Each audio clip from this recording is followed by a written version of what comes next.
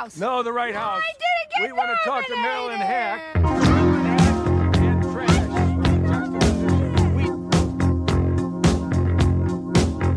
I'm from Canada Water.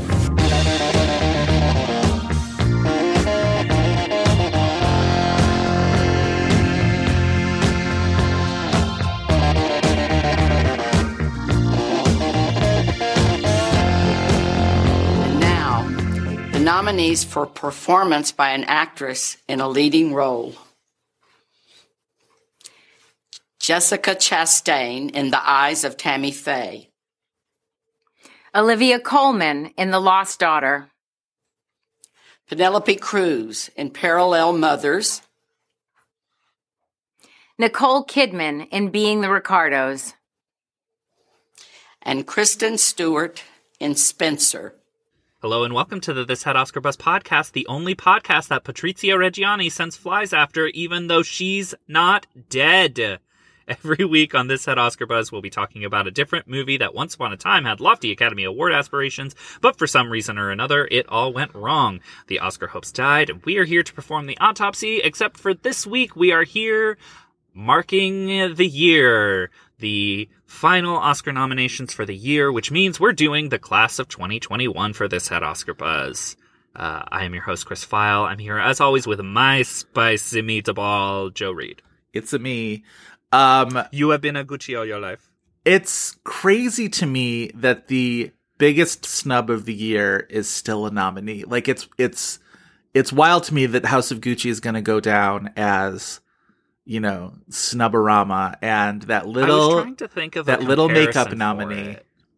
Yeah, that's what would have been in recent years, something that like got almost entirely shut out. It's usually things like Mary Queen of Scots that it's like, it feels like this was the big bomb of the Oscar year that still is an Oscar nominee, but it gets like multiple nominations. I can't think of a movie off the top of my head that it's like you got one. Well, the thing unless that it's I like almost an acting nominee, which if you get an acting nomination, that feels more major than what happened at House of Gucci. It's a totally different tone, and it's almost not worth comparing. But like in 2014, when Selma got snubbed for everything but Best Picture and song, of course, but in terms of like major categories, everything but right, Best Picture, right. That was at least a thing too. Where it was just like the storyline was the snub, and then you're like, but it's a Best Picture nominee. And well, my comparison was the two times that Michael Shannon was nominated, both for Nocturnal Animals and Revolutionary Road, which is like,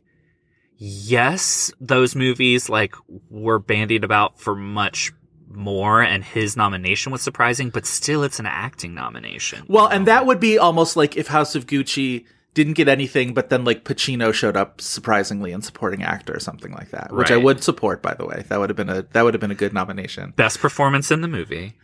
Does it seem to you, this is totally off topic, does it seem to you that like you're seeing more Dunkachino in your timeline recently than you used to? Hello, him dancing to whatever he's listening to on his headphones. But I would like to think that it's This Had Oscar Buzz. He's dancing to our theme song. I mean, he's rocking out to Hot Chocolate for sure. But it just even before that, I was like, there's a weird uptick of Dunkachino in my Twitter existence these days. And then Don't make him take his glasses off. He's Al Pacino. That was another great moment. Okay, can we do, while we're on the subject of House of Gucci, can we just do like a quick in memoriam to the entire House of Gucci press blitz? It's wonderful to be in the Oscars conversation. You know, Patrizia Reggiani, Patrizia Gucci. Well, I went to acting school when I was really young. I didn't take film and television classes. I took theater classes. And I feel like I put in a cauldron, like a witch, all the things about myself that were her. And I left out anything that wasn't. And then I filled in all the gaps with a biography that I did. Studied Lee Strasberg method and Stanislavski, which is what Lee Strasberg's derived from. I also studied Meisner technique, Stella Adler. I went to Circle in the Square. I wrote a letter to myself and I said, I don't need you anymore. Does anyone ever, do you ever drink the prop drinks and actually feel drunk even though they're not real? I do.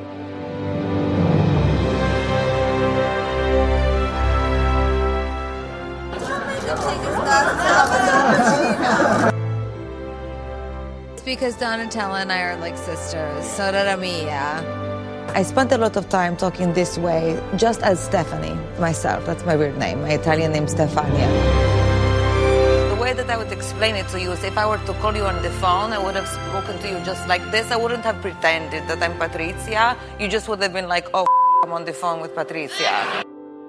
I need only the parts of you that are meaningful for Patrizia. We would be all worse off if we didn't have it. I know some people got more angry at Lady Gaga than others, or more annoyed at her than others.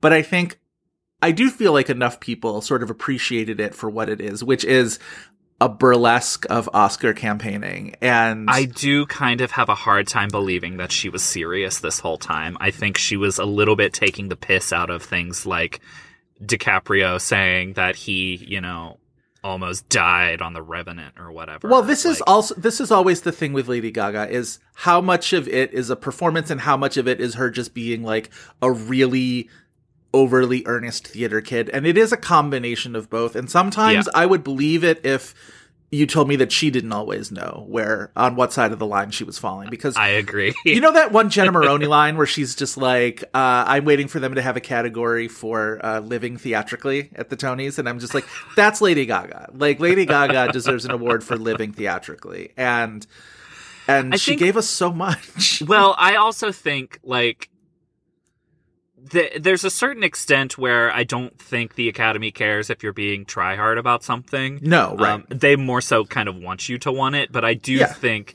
that a lot of her fuckery on her campaign is why she's not nominated. Well, and this is going to be it hit the tipping point of people being like, okay, enough. Yes. Like, right as voting was happening. And that tipping point was the video about drinking your prop beverages and thinking it's alcohol. The looks on all of those other women's faces, I felt like was plausibly indicative of, the vibe maybe towards her. Penelope Cruz biting her lip. Jennifer Hudson clutching her pearls. That's my favorite look. That was my favorite look. The only time Kirsten Dunst has felt like the mean girl, maybe. Man. So funny. Not the mean girl, but the person in the room who's the closest to saying the thing everyone is thinking, even though it might be mean to do so. It was magical, though. The whole thing was magical. I was really just such a big fan of it the whole way through. I hope we get more Oscar campaigning like this. But yeah, I think you're right. I think the idea of it's a delicate balance. This is also, though, Best Actress 2021 is going to be one of those categories that I automatically jumps to the top of my list of I would love to see the voting breakdown for this, because the fact that so many women were in play up until the last minute, the fact that I don't think Gaga was even sixth. I think she might have been like seventh or eighth. Who would you imagine was sixth? I was really starting to think that, I kind of didn't expect Kristen Stewart to get in, but I think it was Jennifer Hudson. I expected Stewart to get in, but I also expected Jennifer Hudson to get in. I was hoping for Penelope Cruz, but I was not putting her in my predictions. But yeah, I think Hudson was definitely pretty high up there. Would love to see where Gaga finished. 4th through 8th was probably all very close. That's what I have to feel like. Yeah, it's not just like who was on the list, but like how thin those margins were. I feel like it would be really interesting to see that. But yeah, I think you're right. I think Coleman and Kidman probably ahead of everybody, and then a real scrum for those other 3 nominations. Well, and I'm hoping to write about this, but like it does feel like the Best Actress race of 20 years ago, in that like as of recording right now, we haven't had any of the major precursors, and the Globes basically don't count anymore. But like it does feel like a year where we could get a different winner at every ceremony. Which is sort of what we had last year, too, remember? Because Frances won... No, Andra Day won the Globe. Viola Davis won the SAG. Carey Mulligan won the BAFTA? No. Carey won something in the late stages, I feel like. Hold, please. I can look this up. Yeah, thanks. From But my I feel like spreadsheets. there was like a big spread last year of everybody kind of got something distinct, which was pretty cool, except for Vanessa Kirby, who was thrilled to be nominated, which is no shade. I just mean that like it was a good career bump for Vanessa Kirby to get that Best Actress nomination, even though no one's Hated gonna remember that that movie. Yeah, no one's going to remember that movie. But People already don't remember that movie, and Yeah. no shade to Vanessa Kirby, they do not remember that performance. I think that person this year could just as Jessica Chastain could just as easily Vanessa Kirby this year as she could be the eventual winner, I think. But I think Jessica Chastain's advantage in terms of like memorability is a lot higher than Vanessa Kirby's. Like it's going to be hard to forget that performance because it's so big and theatrical and you know, playing a real person and all this sort of stuff. I do feel like we got the best case scenario of the 5 nominees that were plausible. I would not have been mad at a Lady Gaga nomination, but like of those performances, I couldn't rank her performance ahead of any of those 5 who got nominated. Well, and also it's like the Best Actress lineup that we were maybe thinking it would be like a few months ago, right? Yeah. Like it's the best case scenario or Yeah. close to it, and you know, it feels like the scrum of the past maybe 2 months Yes. didn't mean anything. By the way, last year Globes went to Andra Day and Rosamund Pike. Right. Viola Davis got SAG, Frances got BAFTA, and then Carey Mulligan got Critics' Choice and Indie Spirit. That's what it was. The Indie Spirit was the late one that I was thinking of, but Critics' Choice as well. Yeah. So it was a real interesting spread last year, which would love more years like that. So if that's how this year shakes out too, it'll be good. I thought it was generally a really good set of Oscar nominations, even though when everybody went around sort of ranking their Best Picture choices, I realized that like Best Picture is maybe my weak link of a category where I only really love maybe the top 4, and then everything else I'm either middling on or don't like. Yeah, Best Picture is the one where I'm like, okay, I'm happy broadly with the Oscar nominations. The this top year, but, ones like, are really I don't top. love this Best Picture lineup. My very, very favorites of the year are on it. So like Power of the Dog is Yeah. there, West Side Story is there. I still need to see Drive My Car, but I have every faith that I will really love it. And once then I get past, and Dune, which I also really love. And then once I get past that, it's like I have to confront the fact that I do like Belfast a lot better than a lot of other people do. I wanted to like Coda more than I did like Coda, but I was like, I think my expectations were higher on Coda than it ended up being. King Richard, I think, has significant flaws. Nightmare Alley, I think, is super boring. Licorice Pizza, I am outside of the cult of that, and Don't Look Up is bad.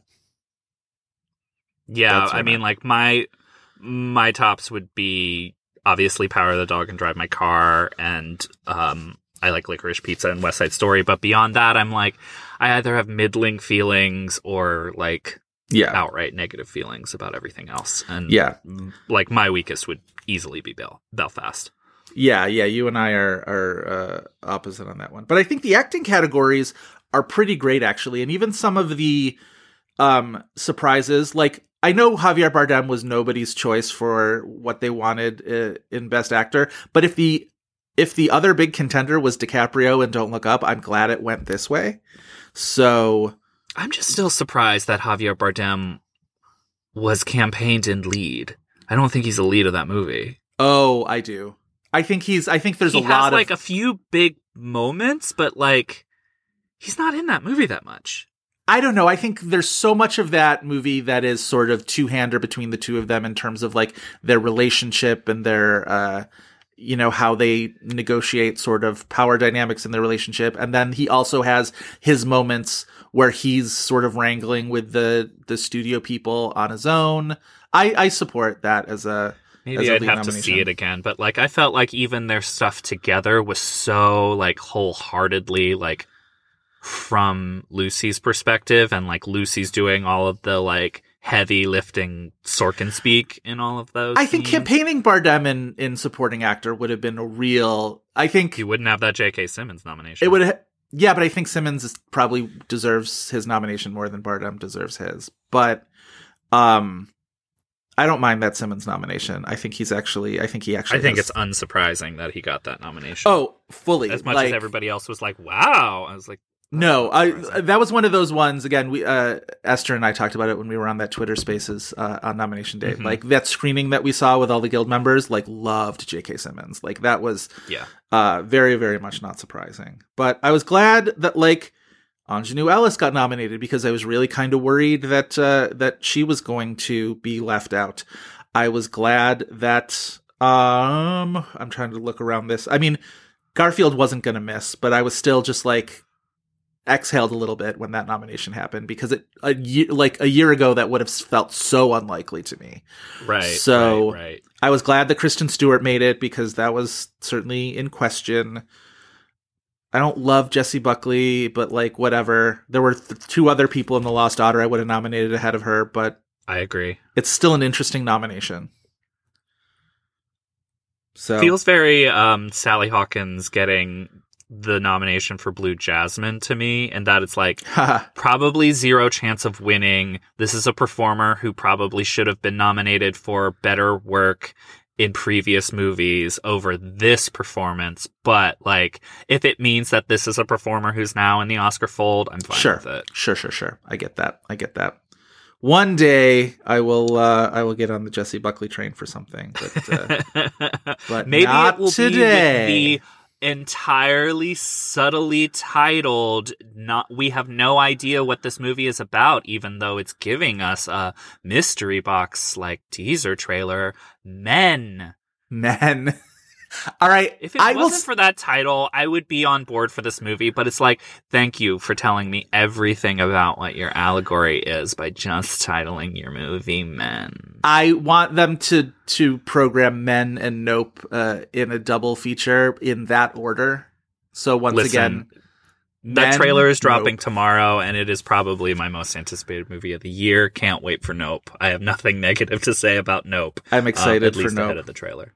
I'm excited for Nope. I'm also excited for Men. Like I am also like Alex Garland has earned my trust at this point. So, but we're not here to talk about the ones who were nominated, Chris.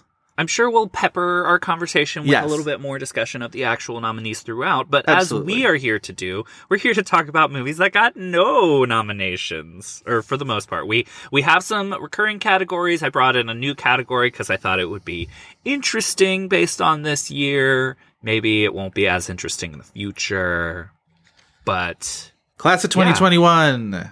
Class of 2021. I think broadly, there's less movies than there have been in recent years. Like in our big master spreadsheet of like titles and such, I feel like this is going to be not as deep of a column as like 2018, 2019 were. I think that's probably true. And last year, it was a weird thing where everything seemed possible because the bar... That's a year we'll probably avoid doing movies on anyway. That's probably true. Although it'll be interesting in maybe several years to kind of like dip back into that. But this felt like a return to the more traditional places we would look to for Oscar buzz. And some of these movies that missed had like early festival buzz, and some of these had like year ahead sort of rose-colored glasses stuff. Some of these ones were, a couple of them were like late breaking. Maybe they could get in there. I'm thinking of like Mahershala Ali and Swan Song, which was something that I think a few people had convinced themselves was a possibility, and that ultimately didn't happen. Or I didn't think it would happen, but there was still a small part of me that I was like, maybe Nicolas Cage and Pig could happen. And yeah, I think they missed the window of opportunity for that, though. Unfortunately, it's such a good performance. I do feel like Nicolas Cage giving a performance of that caliber, because he peppers his career with such other crap, that like it is a shooting star that we really do need to grab onto whenever we get the chance, and we didn't. I do ultimately think if that's not a summer movie, that movie has a completely different, or if it's not released in summer, like if that had been released in the fall, I think it would have had a whole other different awards life than it did. Imagine that movie being a TIFF movie in a traditional TIFF year where people are like in town. Christ. Like people would really, that would have been a great word of mouth movie. Right? Right. Yeah. It's too bad.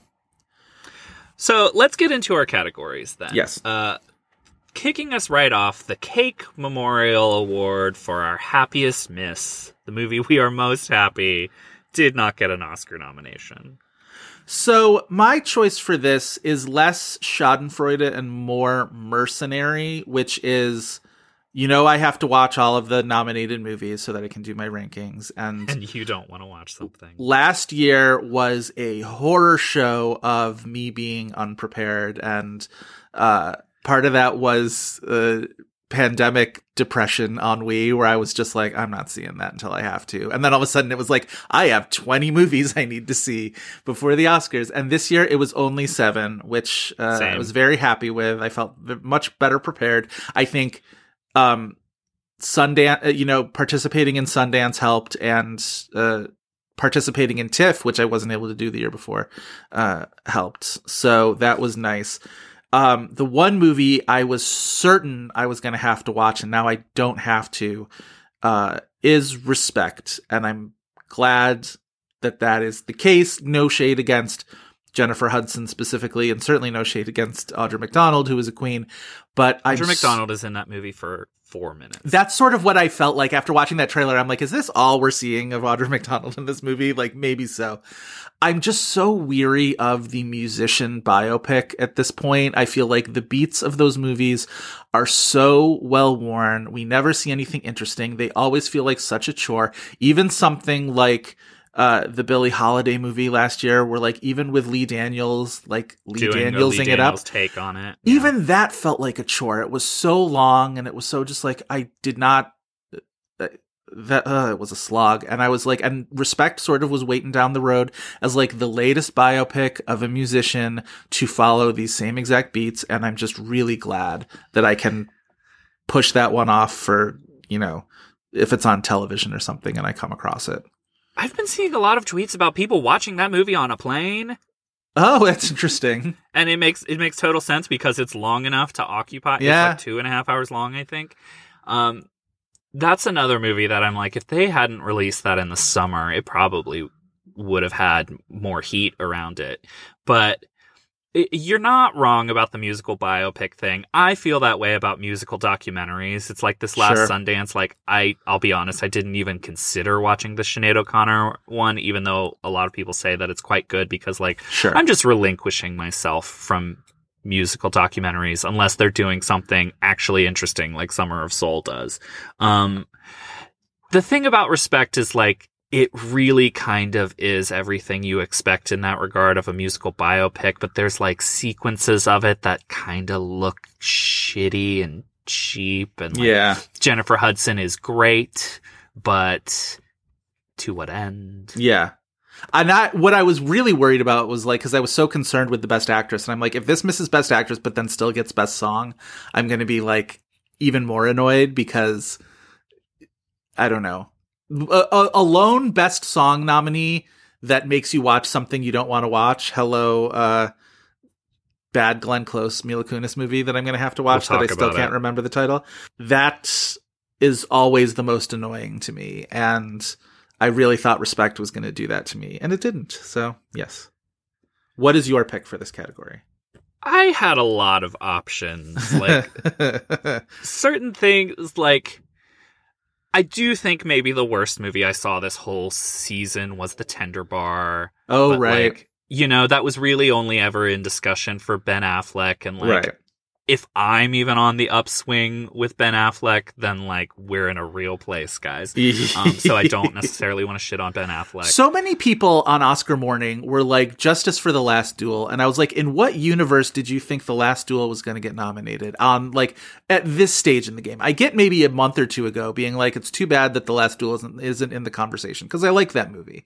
But I really like that movie, actually. Like, it was in my top 10 this year. But like, I'm a realist, and that'll be an interesting option for the future of like talking how that movie went down. Yes. Well, put a pin in that, because that's maybe going to come up a little bit later. But I just feel like people like, Ben Affleck should have been nominated for The Last Duel. I'm like, I agree with you, but like in no sane universe was that ever going to happen. So like, what are we talking about here? What are we wasting our energy on? There's other things that I would put here, like you and I are incredibly divided on Mass. Yes, we are. But like, I think that's a bad. You danced your little jig that it did movie, not get and like nominated. maybe if that had like screenplay action going around it, I would think about it for this category. But like, it really was only ever for the actors. And at the end of the day, if it had got an acting nomination for that movie, I hate. Fine. You're going to be But- so mad when that wins Best First Screenplay at the Spirit Awards. I'm already Over preparing. like some other good stuff, yes, I will be not pleased about that.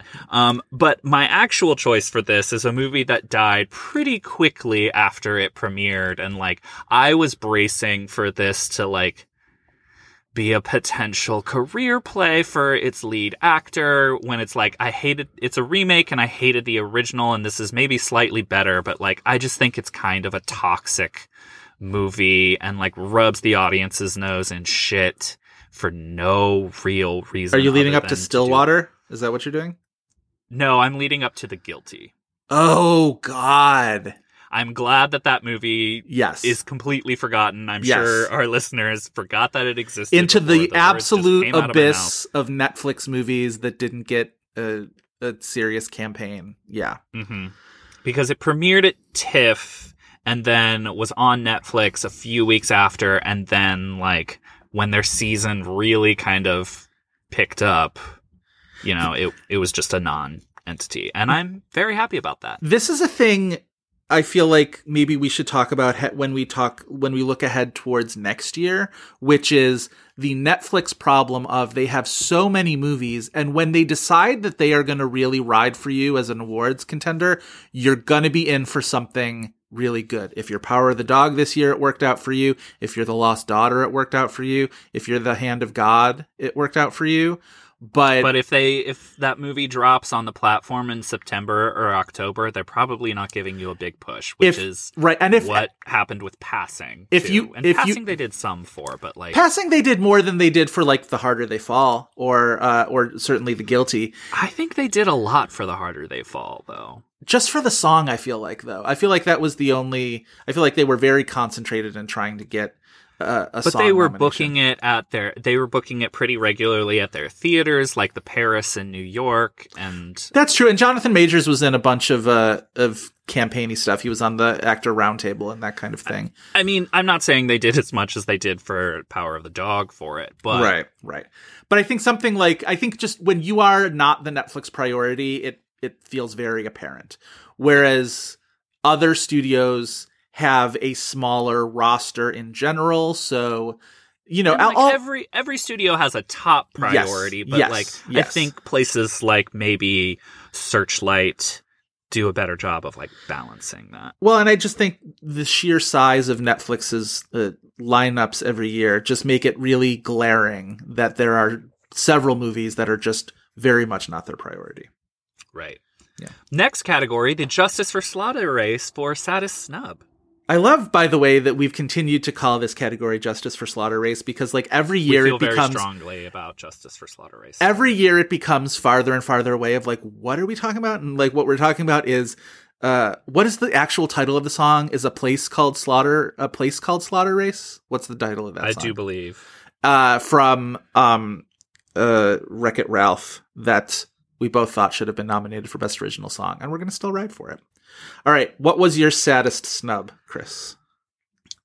I could approach this from two ways. If I'm going to say singular snub, that was probably the only thing the movie was, in the race for. Yeah. Like, if I was going to go that way, it would probably be Annette for its original song campaign. I thought it should have been in the score race as well. Yeah. But, like, thinking more broadly, like, the movie I'm saddest that, like, not just a nomination, but was never really in the race at all because of the way it was positioned. My answer for this is The Humans. And, like, Yeah. I didn't do a great job with it either because, like, I left it off of my, like, top 25 list. But, like, I think, generally speaking, that is a movie that deserved a much fairer shot than it got. And there's a lot to, like, talk about. And I think even the people who talked about it kind of reduced it to talking about Jane Howdyshell, who's great because I think all the performances in the movie are good. Yeah. But like, I didn't even think she was the top 2 performances in that movie. Right. Well, The Humans is a very particular kind of Oscar failure story. I hate to really say it that way because it sounds, mean to the movie, but there were a lot of things sort of converging on it. It's the movie with too many very good performances and no singular one that stands out over the other ones so much that it demands attention. And especially in a movie that is that small, to have the ensemble it's a true ensemble movie, and to have everybody being on the level of like good to quite good. And I think you're right. I think some people had Jane Howdyshell as their number 1. Some people had Richard Jenkins as their number 1. I think you and I both have Amy Schumer as our best in show for that movie. Yep. And it's tough for that to break out, especially when you are a small movie like that. Yeah. And it's the type of movie in an awards race that kind of relies on acting nominations to push it forward and to get people to see it. Yes. But it's also like, the movie doesn't capture those great performances in a way that like... Oh, right. It's filmed... and even just from a distance to the camera that. perspective. It's the movie doing its own thing, but still having these great performances in it. But like, I think overall in the season, like, you didn't see like debut director nominations for Stephen Karam. I think that movie just got screwed. And it's also why, like, I would place a lot of it to A24 kind of dumping it on Showtime. Yeah. Which, like, has me feeling quite bleak about After Yang coming out next month. Everybody, if you can't see it in a theater, please just figure it out and watch it on Showtime. I swear to God. Once that happened, once they made the decision to put The Humans out on Showtime, I think everybody wrote it off. And it's too bad. The other thing about The Humans, though, is the kind of movie that it is, which is the always secretly low-key, the most tragic kind of movie, which is a movie that deserves Crafts nominations that doesn't seem like the kind of movie that would get Crafts nominations. Like a small, family drama like that doesn't ever scream like this should be a sound nominee, but like The Humans 1,000,000% should be a sound nominee. It doesn't scream like this should be a production design nominee, but like 1,000,000,000% it should. And those are the movies I feel the most frustration for, because it's just like, you're just never going to convince someone that like The Humans and Dune are on the same level in terms of craft, and yet I absolutely think that they are. Someone, let alone thousands of someones. That's what I mean. An awards nomination. It's a bummer. Yeah, and I just worry about like this scale, not just this scale of movie, but like this scale of craftsmanship that's not that like it's. You can't call the movie not showy, because what it's doing in its concept is very like clear and makes it clear to you. But like, I don't know, it doesn't work within a certain formula, so it's not going to get that type of attention. And because of that, it demands close, undivided attention. It demands watching it in a theater. Like people talk about movies you have to see in theaters, your big action spectacles and whatever. And this is something that David Ehrlich said on Fighting in the War Room. I can't remember in what context, but I think when they were doing their top 10s episode, he was just like, the movies that you really need to actually see in a theater are the ones that demand a like sensory deprivation level of attention. And that's also like, just the intention of getting out of the house and going to the theater. Like, it sounds so simple, but that's actually the hugest thing. Like, you are reserving that chunk of time to this activity. Like, yes. And I think something like The Humans, if you're watching that on Showtime in your living room in the middle of the day or whatever, first of all, the glare on your television is going to be lethal to that movie. But second of all, 1,000%. It's just it really suffers from not having your absolute undivided darkened movie theater attention. And I think that's true of a lot of movies, but you have to have Showtime. Like, people don't have Showtime. Real.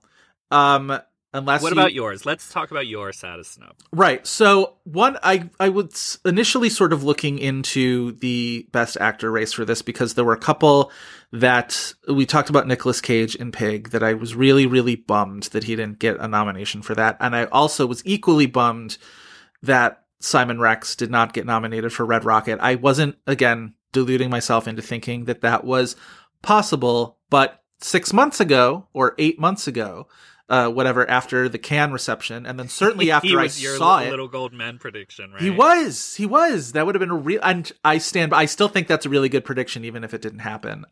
Because I think I was absolutely on the money in terms of what that narrative was going to be. I think if that movie and his performance had gotten a bigger response in Cannes, it would have done a lot for this movie.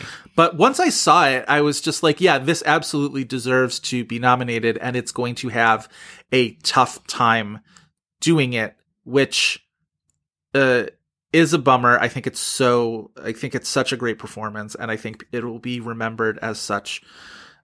Almost, not necessarily better off for not getting nominated, because this is Simon Rex's shot. It's tough to be like, he'll get him next time, when this feels like, such a once in a lifetime opportunity for him. But my actual choice for this category is, I think you were on the right track. Mine is Annette, which I really did think it was possible that it was going to get a Best Song nomination, and it really should have. And it could have opened the Oscar telecast and been cool as fuck. They could have gotten cameos. So it was being campaigned for So May We Start, which is the opening number to Annette, if listeners have seen that movie. And if you haven't, go see it. It's wild. It's more than just a puppet baby, but it is also a puppet baby. It's a really, really good movie.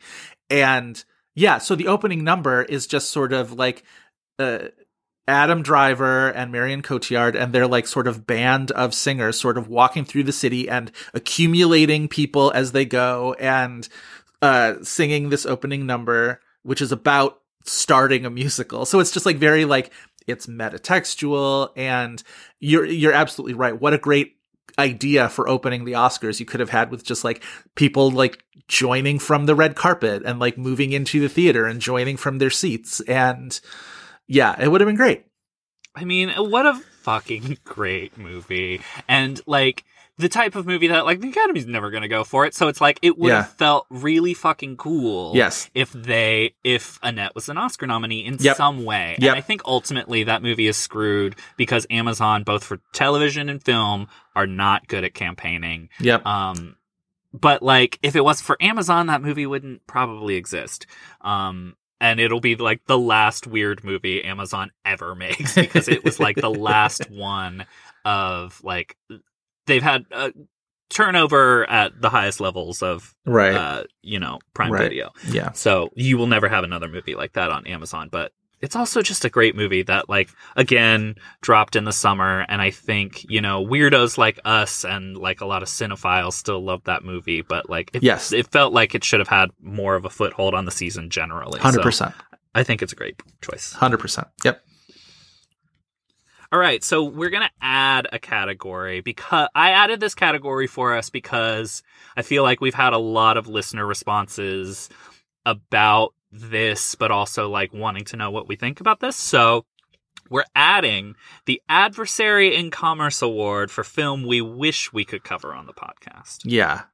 My choice for this is pretty basic, and I could have gone off the beaten path, but it's House of Gucci. A House of Gucci episode would be everything we want out of this Had Oscar Buzz episode. There's ridiculousness. Listeners can consider this class of 2021 episode our House of Gucci episode. Certainly. It's got ridiculousness. It's got great campaigning. It's got a variety of responses to the movie, which, some people really liked it. Some people really hated it. Some people were more in the middle, which is more like me. And I'm fascinated by what worked about it, what didn't work about it, what could have been better. We could have argued about Jared Leto, which would have been interesting and fun. I always am kind of amused by seeing, anytime I advance any kind of positive opinion about that performance on Twitter, people get so mad at me, and I think it's very funny. See, the thing is, there are people that think positively about that movie. I don't think there's a lot of people that loved that movie. Like, there's not a lot of people who are there are people who are passionate about Gaga. Yeah. And there are some people who are passionate about Jared Leto in that movie. Nobody's passionate about the movie. I've encountered a few people who really thought it was really great. It was really entertaining. And I'm not there, but I appreciate that take on it. I am much more aligned with the people who would love that movie than the people who think it's like irredeemable trash.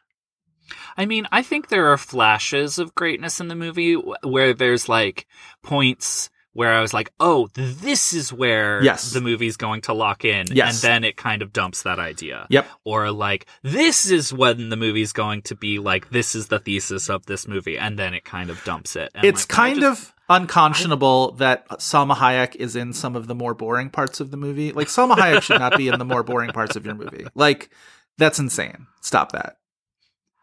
I mean, I think it's a movie that's as fascinating to talk about as it is just, like, not very interesting to talk about. Like, I think it's just kind of a boring mess. To, like, I think talking about everything around the movie is way more interesting than talking about the movie. Sure, but I would also like to work out. I think it's one of those movies that is like, why doesn't this thing work for me? And I think you and I would have some pretty interesting conversation about that. I mean, like, reportedly, up until he'd been like working on the edit of the movie, and like this was a fast turnaround. It was. And like Ridley Scott can pull it off. Like, I'm one of the fans of All the Money in the World. Right. But this, I just don't think he does. Like, reportedly it was over 3 hours within the months leading up to and the I feel release. like that, and like there were stories shows. about that, right? Like, I feel like that information leaked, that it was this like insanely long but cut. Also, like, you can tell that like they're cutting corners because he wants to tell, like, there's whole narrative threads that don't get like brought together, and like you can tell that this is like some ocean barge of a movie that he's trying to turn into a yacht. Yes. And it's like, it just doesn't work for me. Yeah, I get it. Mine is a little more schadenfreude. Okay. I really wish we could after seeing the movie, I wish we could do a 4 Good Days episode. The life of that movie, because it premiered at the last Sundance before the pandemic, where, you have the pandemic hits and all the people that went to that Sundance, like, are tweeting, like, wait, did I get COVID at that Sundance? I came back with the worst flu of my life. And, like, immediately any buzz for it died. Yes. Because, like, of course, there was the Glenn Close conversation at that point, and, like, given the subject matter, it felt like a serious thing. Immediately, it died, and then is, like, wiped off the face of the earth because critics were so dismissive. Part of me thinks people were too, like, immediately dismissive to the movie because there's some good stuff in it, including Glenn Close. Yeah. But there's also some really cringy stuff in it. And of course, it has a Diane Warren song, and we love talking about Diane Warren songs, especially her bad ones. But can we talk about the music video for that song, though, briefly? It's very I'm Not a Girl, Not Yet a Woman. It is, but it's Reba wandering the desert in her little cowboy hat and her little sort of sweater jacket thing, that sort of like Southwestern poncho jacket thing, wandering the desert in like whatever, the hills at Red Rocks or something, getting these like beautifully filmed. I think it's directed by the director of the movie, Rodrigo Garcia. Yeah. Rodrigo Garcia would also be fascinating to talk about because he gets a lot of these great actresses in his movies and is like going for low key things that should work. And a lot of the movies just don't work. But I was absolutely compelled to screen grab Reba in the desert and then contrast it with Reba as Trish, the water spirit, because I was like, she's really calling upon the elements now, where it's just like, this is Reba as Trish, the water spirit. This is Reba as Trish's sister, Patty, the desert spirit. And it's just, she's every woman. It's all in her. You need to find Reba in a forest. Reba in a forest, and then Reba in like you're gonna have a full Captain Planet, like cornucopia of Reba. Reba amid flames, just sort of like calling upon Hades or something like that. Yeah, exactly. That's exactly what I'm talking about. Yeah, it's great. It's super great. By their powers combined. Yeah, totally. People think I I was talking to a friend about this. I feel like I don't want to say that like I'm shitting on Glenn Close. I feel very much like Nadia on What We Do in the Shadows talking about Nandor's girlfriend. Like, I like her. Like, I feel like I have to yell this constantly and no one is convinced. But, like, I do actually think Glenn Close is in that movie. That's exactly... Wait a second. Mila Kunis is... That's the perfect comparison because I am absolutely everybody else in that show being like, you really hate Glenn Close. And you're like, I don't hate Glenn Close. Nandor's girlfriend. Wait, who played Nandor's girlfriend in that? That was somebody, right? I forget. What a perfect show. I'm so mad that it's taken me this long to... It's so good. It's a perfect show. Nadia's my favorite. I have... it's Ada Turturro. Harvey Guillen. It's Ada Turturro. From The Sopranos. Very funny. Yes. Yeah, you and Harvey Guillen are a match made in heaven, for sure. As friend and former guest Kyle Amato puts it, I am down bad. Whereas I will have a wonderful, long, and platonic life with the doll Nadia for the rest of my life. The two of us just sort of being spinsters together. That's what I want. The Nadia doll is my favorite. I love her so much. Oh, boy. Anyway, yes. Let's move on to our next category again. Again, a title we have not changed and we shan't change. The Dr. Louise Banks Award for Most Surprising Shutout. Yeah, great respect to Dr. Louise Banks of the film Arrival for this, the most surprising shutout. Not in any major categories because I wasn't expecting it to show up in any major categories, but it is surprising to me. I thought if I do have one complaint about this year's Oscar ballot, it's that the craft categories hewed very closely together. I mentioned in my Facts and Figures article for Vanity Fair that production design and cinematography matched 5 for 5. That hasn't happened ever since the categories were combined from black and white and color. They used to be split along those lines, and then they were combined in 1968. And since then, it's never happened that both of those categories have matched 5 for 5. And even when you go into like costume design, like it's still Dune, Nightmare Alley, West Side Story, which is not to say in any way that those movies are unworthy of that, but just sometimes the Academy gets a little bit more interesting in peppering those categories with outliers. And sometimes it's, not always our favorite things, but I do feel like it's interesting that when, the Black Dahlia will get a weird nomination, or the Duchess will get a nomination, or, the Young Victoria. Right, exactly. That's the thing. And this year... I'm going to agree with you here because the, limited scope... And, part of that is because you do have a movie that's so broadly loved, like The Power of the Dog, getting a lot of those nominations. Or you have a movie that is well, of course, Dune getting all of those craft nominations. And it's yes, part of that is a limited space, but, usually you would expect, a fifth nominee from something somewhere. It's to the point where it's Cruella has multiple Oscar nominations, and I know some people gag for that costume design. Oh, I'm one of them. I don't take issue with either one of Cruella's nominations, actually. I think they fully deserve both of them. Okay, that makeup nomination. I mean, it's good makeup. It's signature and clown distinctive. Paint on Emma Stone. It's really good clown paint. It's really good clown paint. I mean, so is the Eyes of Tammy Faye makeup, and that's really good clown paint. I mean, right? That's more along the lines of the House of Gucci nomination in makeup to me. I think House of Gucci is a step down from both Cruella and Eyes of Tammy Faye when it comes to makeup, I will say. I mean, I'm not going to be enthused with the makeup and hairstyling nomination until we have something rotten and nasty in it. I don't know.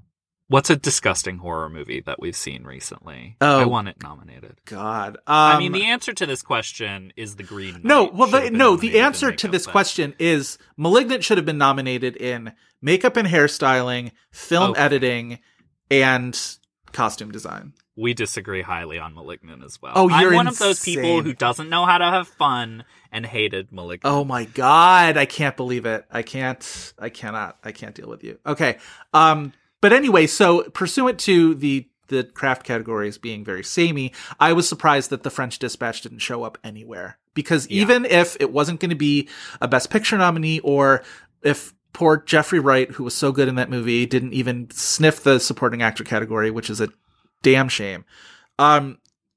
They've turned the corner on Wes Anderson. He's part of the club now. Like, Grand Budapest Hotel got 8 bajillion nominations, and French Dispatch doesn't get any, doesn't get production design, doesn't get costume design. It's puzzling to me that this is the movie they decided they were out on. It's the first movie of his that's gotten shut out entirely since Darjeeling Limited in 2007. It's a long I can buy it time. as a 6th place nominee in a couple categories, but I think it's puzzling on several fronts. First of all, it's like the only thing that Searchlight was pushing that didn't get anything. Yeah. It's like, even to the point where I was like, if it gets nothing else, it'll be nominated for Alexandre Desplat's score, because they nominate him for everything. Yeah. And they didn't. Yeah. So it's surprising. It's really surprising. It's too bad. I really liked that movie. What is your choice for surprising shutout?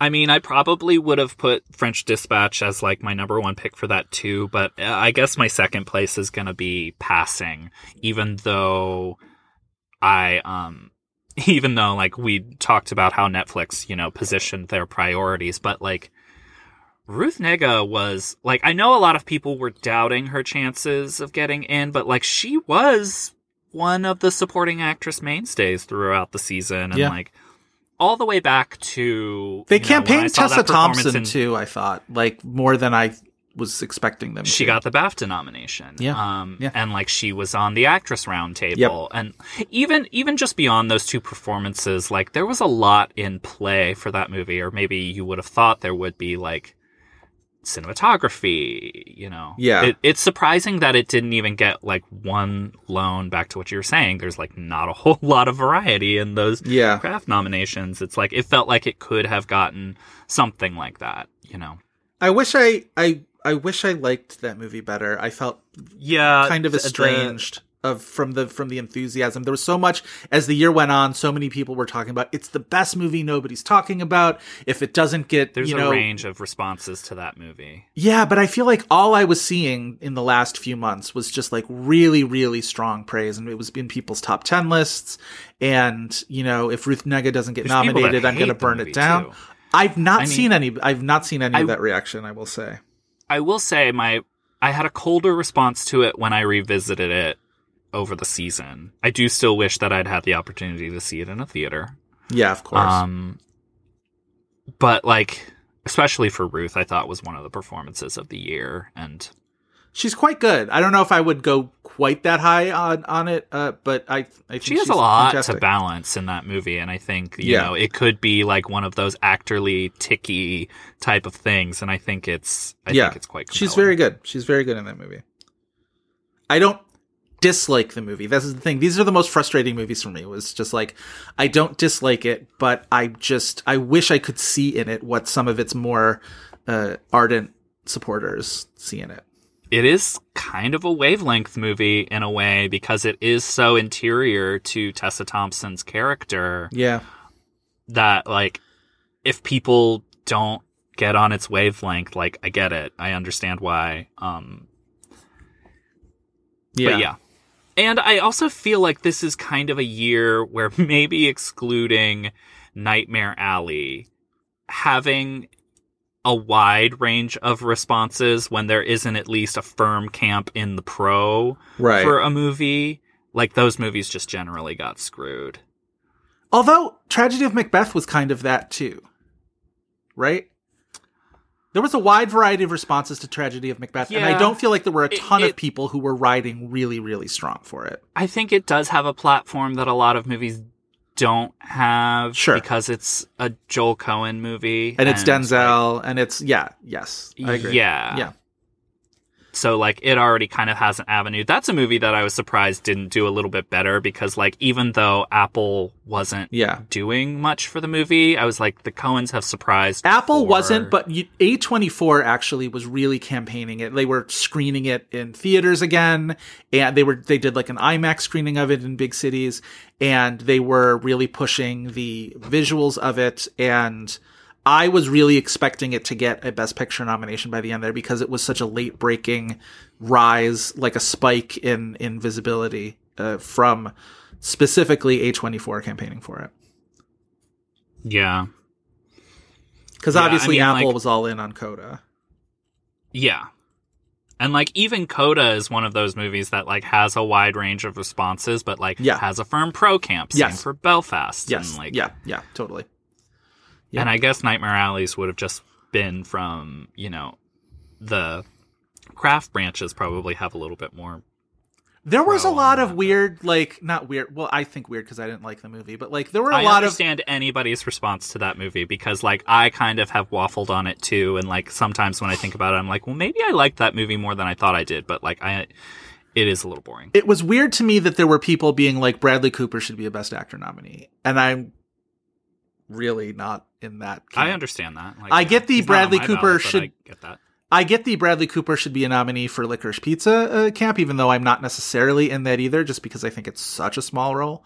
But I don't get I don't think he's very good in Nightmare Alley. I think he's actually one of the movie's big weaknesses, and besides the boring stuff. But yeah, I don't know. Was not my thing. All right. Well, then how about this next category? The Unfinished Life Prize for Most Forgettable. Yeah. The movie that maybe our listeners have already forgotten had some Oscar talk around it. Yeah. What is your pick for this? Again, I feel like I'm just giving an answer that I kind of already supported in that Netflix just, you know, has their priorities and they will dump movies, but mine is The Starling. Yeah. The Theodore Melfi movie that was in September with a grieving Melissa McCarthy. I mean, it's a horrible movie, so it's like it's good that they dropped it, but like I don't know anybody that really watched it.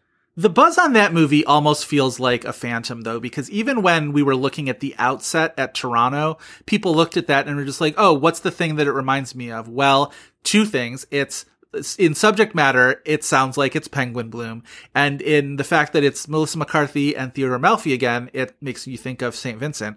And both of those movies were not well liked and didn't get any Oscar nominations. So right. I feel like you looked at Starling and were just like, well, this is going to fizzle. And it fizzled. And so it all it behaved exactly the way we all kind of expected that it would.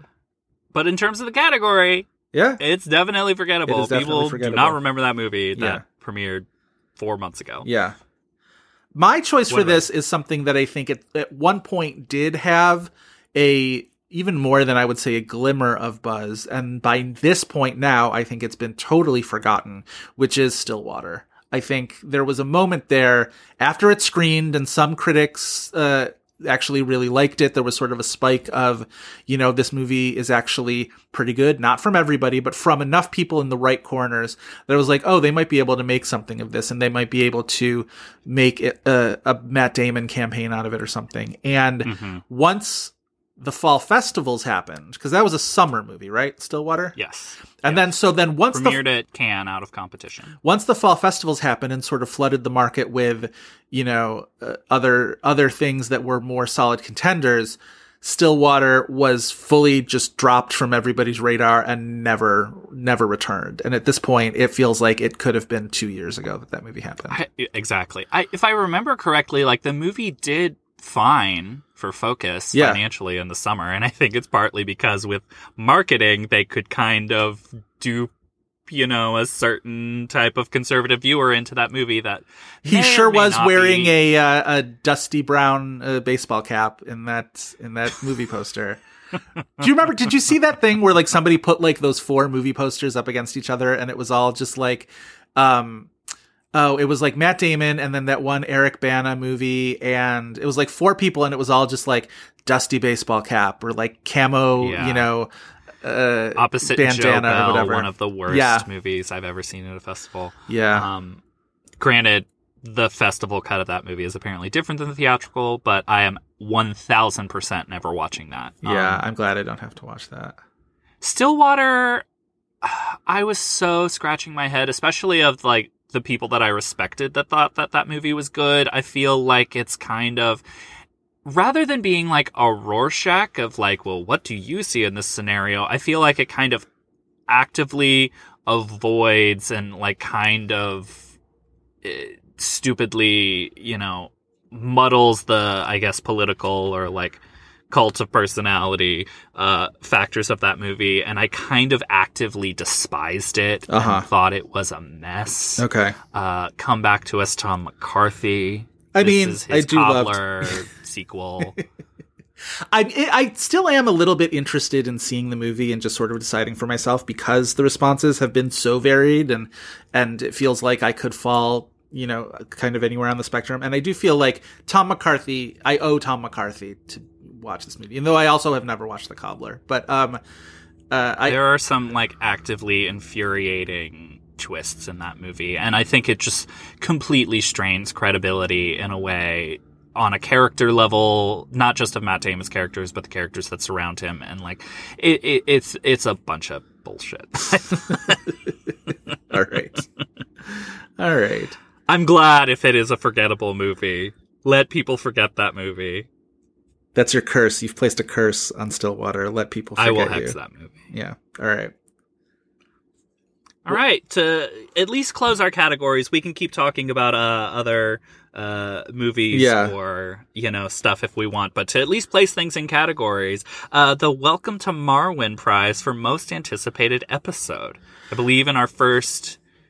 Did we say that was our most anticipated episode the first time we did a Class Of episode? Maybe. I know that's the first one we did for the year we would have done. It probably is, because we were certainly very, very excited to talk about Welcome to Marwen, because, yeah. And I do feel like we always decide what the first movie of that year will be in that episode. For an episode in the Class Of episode. All right, I'm ready to hash that out, because I feel like we're kind of spoiled for choice in this category, I think. But I also feel like maybe that's different than the one that we personally would most anticipate. Basically, I'm just priming that the first episode we should do from 2021 is not the one I'll be most excited for, is what I'm trying to say. We decided ahead of time that Cats would be our first 2019 movie. We have, I believe we're in agreement that Wild Mountain Thyme will be our first 2020 movie when we break the seal on that. For 2021, I've talked about how I'm excited to do a Last Duel episode. I think that will be a really interesting one. I was so surprised by how much I liked that movie that it will be a fun one to talk about. There's also a lot of interesting angles to that in terms of the people. I feel like we haven't had a ton of opportunity to talk about Adam Driver on this podcast, and I would like to do that. Annette will also be a fun opportunity for us to do that when we eventually do an Annette episode. I also think Titan will be a wild ass time, and I'm excited that, because even after Cannes, I was like, how realistically are we taking the awards buzz for this movie? And then they really, really put their whole ass into pushing for that one as an awards contender and screening in theaters. I feel like Neon actually pushed that movie as hard as they pushed Spencer. Yeah. And that, France selected it as its international film standard bearer. And so that's going to be a wild ass time. But I think my choice for this category is much more on a Schadenfreude, and it's, I think we're going to, and I may have to drag you through this kicking and screaming, but I think a Dear Evan Hansen episode will be a wild time. This is the conversation point I was trying to walk around. Because I really think that it's unavoidable, and it's the right answer. It's the right, not right thing to do, but under the parameters of our podcast, it is the correct first episode for 2021. I think there's no other answer to it than that. But is it the one that I'm most looking forward to? Absolutely not. Sure. Because, Sure. like, I don't think I'm going to watch all the nominees this year. I think I'm giving myself a break. I really don't want to fucking watch Free Guy. I'm gonna. And, I like, have had it's it my gotten that job. song I'm doing it. nomination, I could have never seen Dear Evan Hansen and been so happy. But, like, now I'm going to have to watch Dear Evan Hansen. Great. Wonderful. It's so funny that you don't, like, I get it from both sides. If it is a nominee, I have to see it for work. And if it's not a nominee, I have to see it for podcasts. So I really, there's no getting around some of these movies for me. Yeah. Yeah, I think I need to give myself a little break from mediocrity. Maybe I'll take one myself and I'll stop being. We'll mediocre. sandwich it between 2 episodes on movies that we really love, and it'll be the spoonful of sugar that helps the medicine of Dear Evan Hansen go down for you. Listen, I have been finally catching up to like other, global seasons of Drag Race, and while as much as Cheryl Hole is not the queen for me, I do find I'm ready for another week of me being mediocre. Oh my God. Very Get relatable. her off my television. Just no okay, patience. I don't like shitting on queens too much, but I'm so mad that she's the one that got to meet Adele. I know. If they would have just cast Davina on the season instead and let her meet Adele, we could all be a lot happier. So, anyway. So what's your okay. choice? What's the one you're actually most looking forward to doing an Well, episode you of? said mine, so I feel Oh, like sorry. I have to pick. Was Tatam? It was going to be Tatam. Yeah. Because that feels like mother potential of like an episode. Yeah. That's true. It's a wild. It's a crazy. There's a lot movie. of talking points. I mean, there's the Cannes ceremony where Spike accidentally announced the title, like right at the win right at the top of the ceremony. It actually did have like an awards run outside of international feature, and like for a minute when it didn't make the Bake Off list for international feature, I was like, yeah, but there's still some potential. Sure. And I feel like that actually died quickly. And the critical reception for that movie ended up being a lot more varied than I thought. There were a lot of people who really, really do not care for that movie, which I think is interesting. One then that I will throw out, even though that is my answer. Yeah. I feel like people have forgotten this. I could have thrown it in forgotten, but like I will never forget this movie.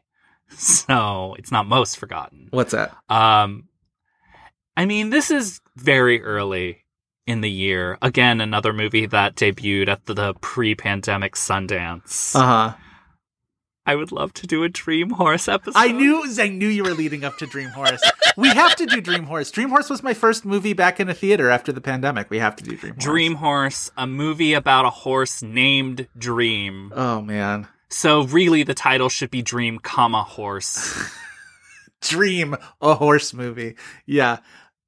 Dream, horse.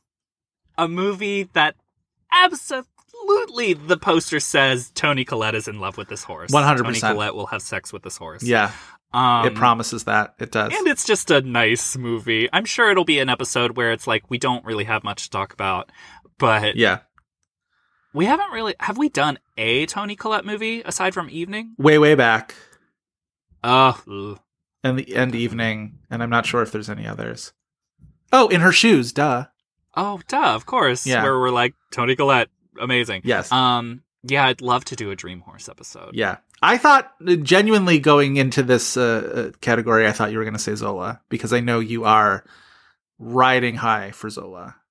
I'm not riding as high as some people are. There are elements of the movie that I am like 1,000% in the bag. I think Taylor Page gives one of the performances of the year, or I guess last year, because again, another pre-pandemic Sundance movie. Right. I think it's more of like a directing achievement than it is a writing achievement. Yeah. But like the performances in that movie are top notch, and like Mica Levy's score is incredible. Yeah. I think Ari Wegner's job as a cinematographer is as strong, if not stronger, than Power of the Dog. Not stronger, as strong. I was very, very high on Coleman Domingo this season, and I really would have liked it if he would have been a presence in the supporting actor conversation. He's so good. I mean, Riley Keough's fantastic we talk about like daring performances. And I do feel like that is a movie that risks a lot for her in terms of going where that character needed to go in a way that risks her really coming across as an asshole, as an actor, going to places that you shouldn't be going. And I don't think that's untrue, but as somebody who has really gone to bat and loved Riley Keough for giving more than what's on the page, I ultimately think, while I'm not saying she's bad, I ultimately think she shows up and does the assignment that's on the page. I think that's true, but I think showing up and doing the assignment that's on the page that's one of the more challenging assignments on the page.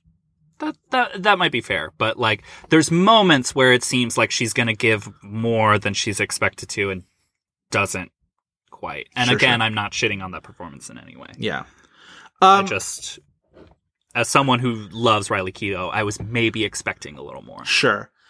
Now that we're sort of past the categories, though, I want to go sort of into a grab bag of there's some of these movies we've talked about in our various festival episodes, so we might not talk so much about something like... There's titles some that I would have expected you to already bring up. Well, I think the one movie, besides lamenting that we couldn't do House of Gucci, the one movie that came up the most from our Twitter followers on nomination day was In the Heights. And I am super excited to talk about In the Heights. I loved that movie. I know you and I disagree on how good that movie is, which... I love elements of that movie. I just don't think it's well made. Yeah, I'm not psyched to have that argument with you because I am going to take it personally. But... It was so tied up in my like joy at returning to movie theaters in that brief window of time where it really felt like that, you know, the arc of the pandemic was a straight line and not this weird curly Q of disaster that we're having with variants and setbacks and whatnot. It really felt like I wanted a we're back moment, and that felt like a we're back moment. And then, I mean, we'll go into it when we actually do this episode, but like the absolute crushing disappointment of that movie's box office crater and also the controversies that greeted that movie's theatrical release were so like legitimately psychologically dispiriting to me, where I was bummed. And it's going to take me a while to want to actually talk about that movie at length because I'm so bummed feeling about it. That movie. And, like, I understand why a lot of people bring it up and a lot of people would want that episode. My feeling about that movie is, like, it's one of the 2021 ones that feel like a 2021 and that, like, we don't want to talk about the pandemic. Like, we're a lighthearted podcast. We don't want to just, like... And I ultimately think, like, that's a movie that was so hashed out that, like, I don't know how interesting of an episode we could provide on it. But I also feel like I owe that movie my joy. And to not be like super corny about it, but like I do, like that movie did something. This is why you'll be mad at me when I talk about 100%. Like, yes, aesthetics and such. Yes, and that's fine. You can be mad at me. Count on it. The thing about that you mentioned, the like box office failure of it, is like this is ultimately why I think. Not ultimately, but like one of the things that like I feel like it's talking about during a like heavy pandemic movie, like where it's like theaters aren't even really open. It's almost like that because the thing about that movie's box office run is like everybody was immediately like, boom, failure. And ultimately it made a good amount more money than some of the movies that would be released in the fall. What was its final domestic? I don't remember, but like some people were bandying this about earlier in the season where it's like everybody was so quick to cast off In the Heights purely on its box office run, and it did better than other movies comparable. I just in my Google search started to type In the Heights box office mojo because it is a difficult thing to navigate, but like if you just go to a movie's page, it will give you the number that you're looking for. But I started to type In the Heights box office, and then the suggested text was In the Heights box office bomb, and then In the Heights box office mojo. So like, that's the bummer that I'm talking about. Like that's exactly, There was also data though at the time that it wasn't actually performing well on HBO Max too. Right. That kind of. Well, and I think it kind of annoyed me that information came out quickly, and it really felt like Warner and HBO Max were sending that information out to be like, don't blame us. This movie shit the bed on Max as well, and really kind of threw the movie under the bus in order to do damage control for the notion that HBO Max was harming box office numbers for Warner's movies. Right. And that pissed me off. And of course they don't give hard data, you know. No, of course not. No, it's with all it. So it's like they can craft whatever narrative they want. My feeling about that movie ultimately is that for people who knew what it was marketed in a way that made us excited. But for people who didn't know what it was, like, that marketing is bad for that movie. Like, it doesn't tell you what the movie is about. It's like, I've said this before, where it's like, the trailer of that movie tells you that the star of the movie is the musical Hamilton. Yeah, I think that was probably a mistake. Yeah.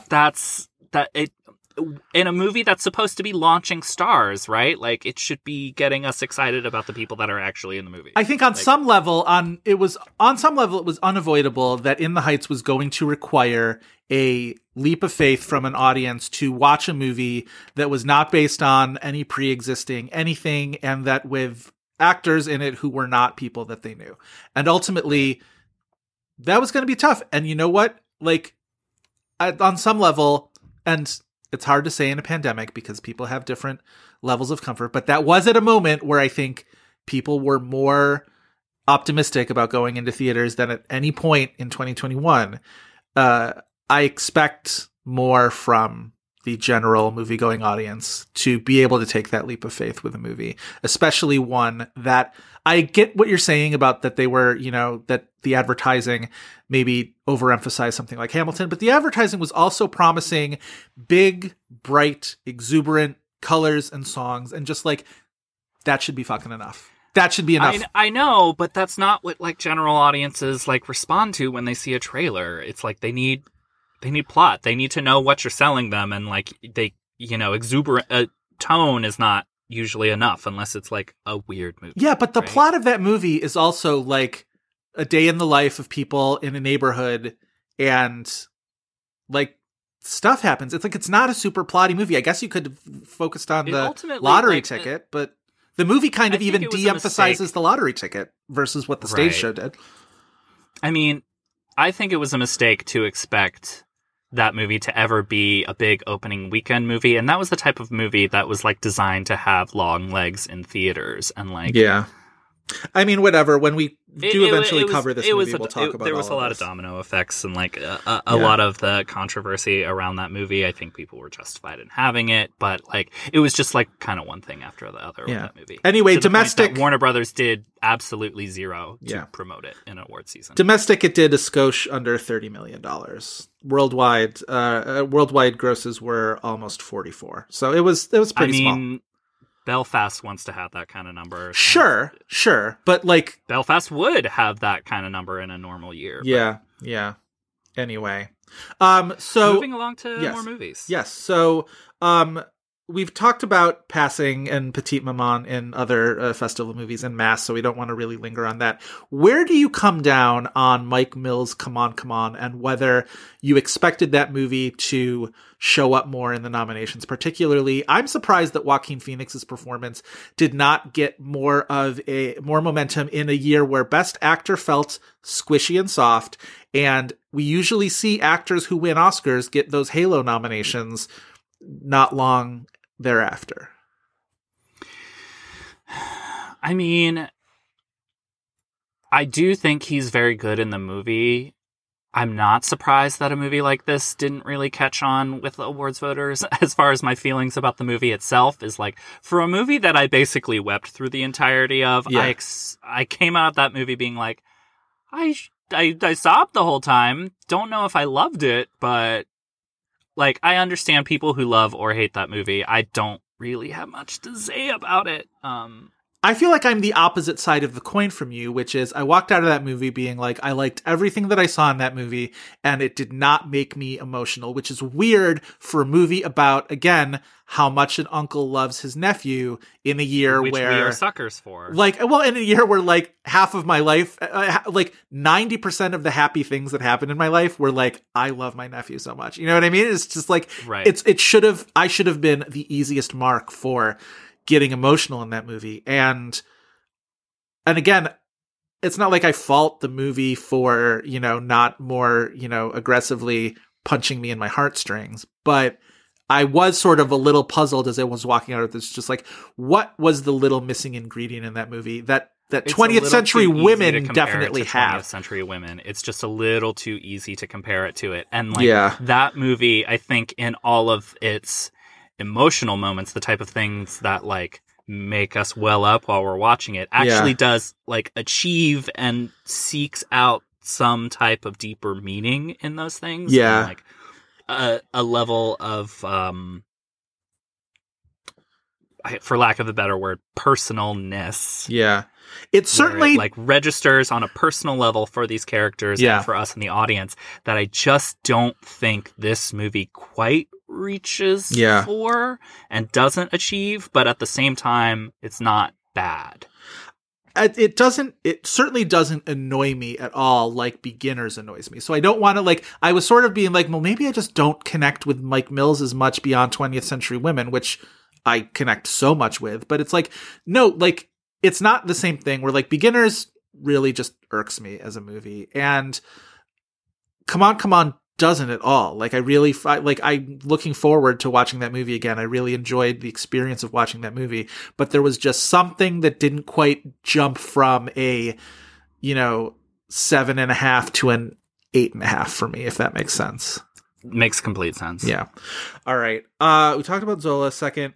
A lot of people were riding for The Green Knight to get some tech nominations, some craft nominations, which certainly would have been... We had some people in our mentions being like, The Green Knight wasn't really an Oscar movie, but it was on, I think, at least the score bake-off list. So, like, yes, it's more of a contender than some people might think. Yes, I agree. I think it was one of those movies that a year ahead of time, people weren't quite sure what to make of it because it seemed like it had the makings of a sort of big blockbustery movie, sort of epic kind of scale. But then it was like, but it's David Lowery. David Lowery makes, even Pete's Dragon felt very sort of like small and personal for a movie that was about I will say, I think when David Lowery finally hits with the Academy, he's going to hit in a big way. Oh, absolutely. Well, this is the other thing I said about The Green Knight, which is just like, it's so very immediately ropes you into the world of that movie. And that is to me what a across the board craft sweeping kind of a movie should do. Right. And so production design of that movie was astounding.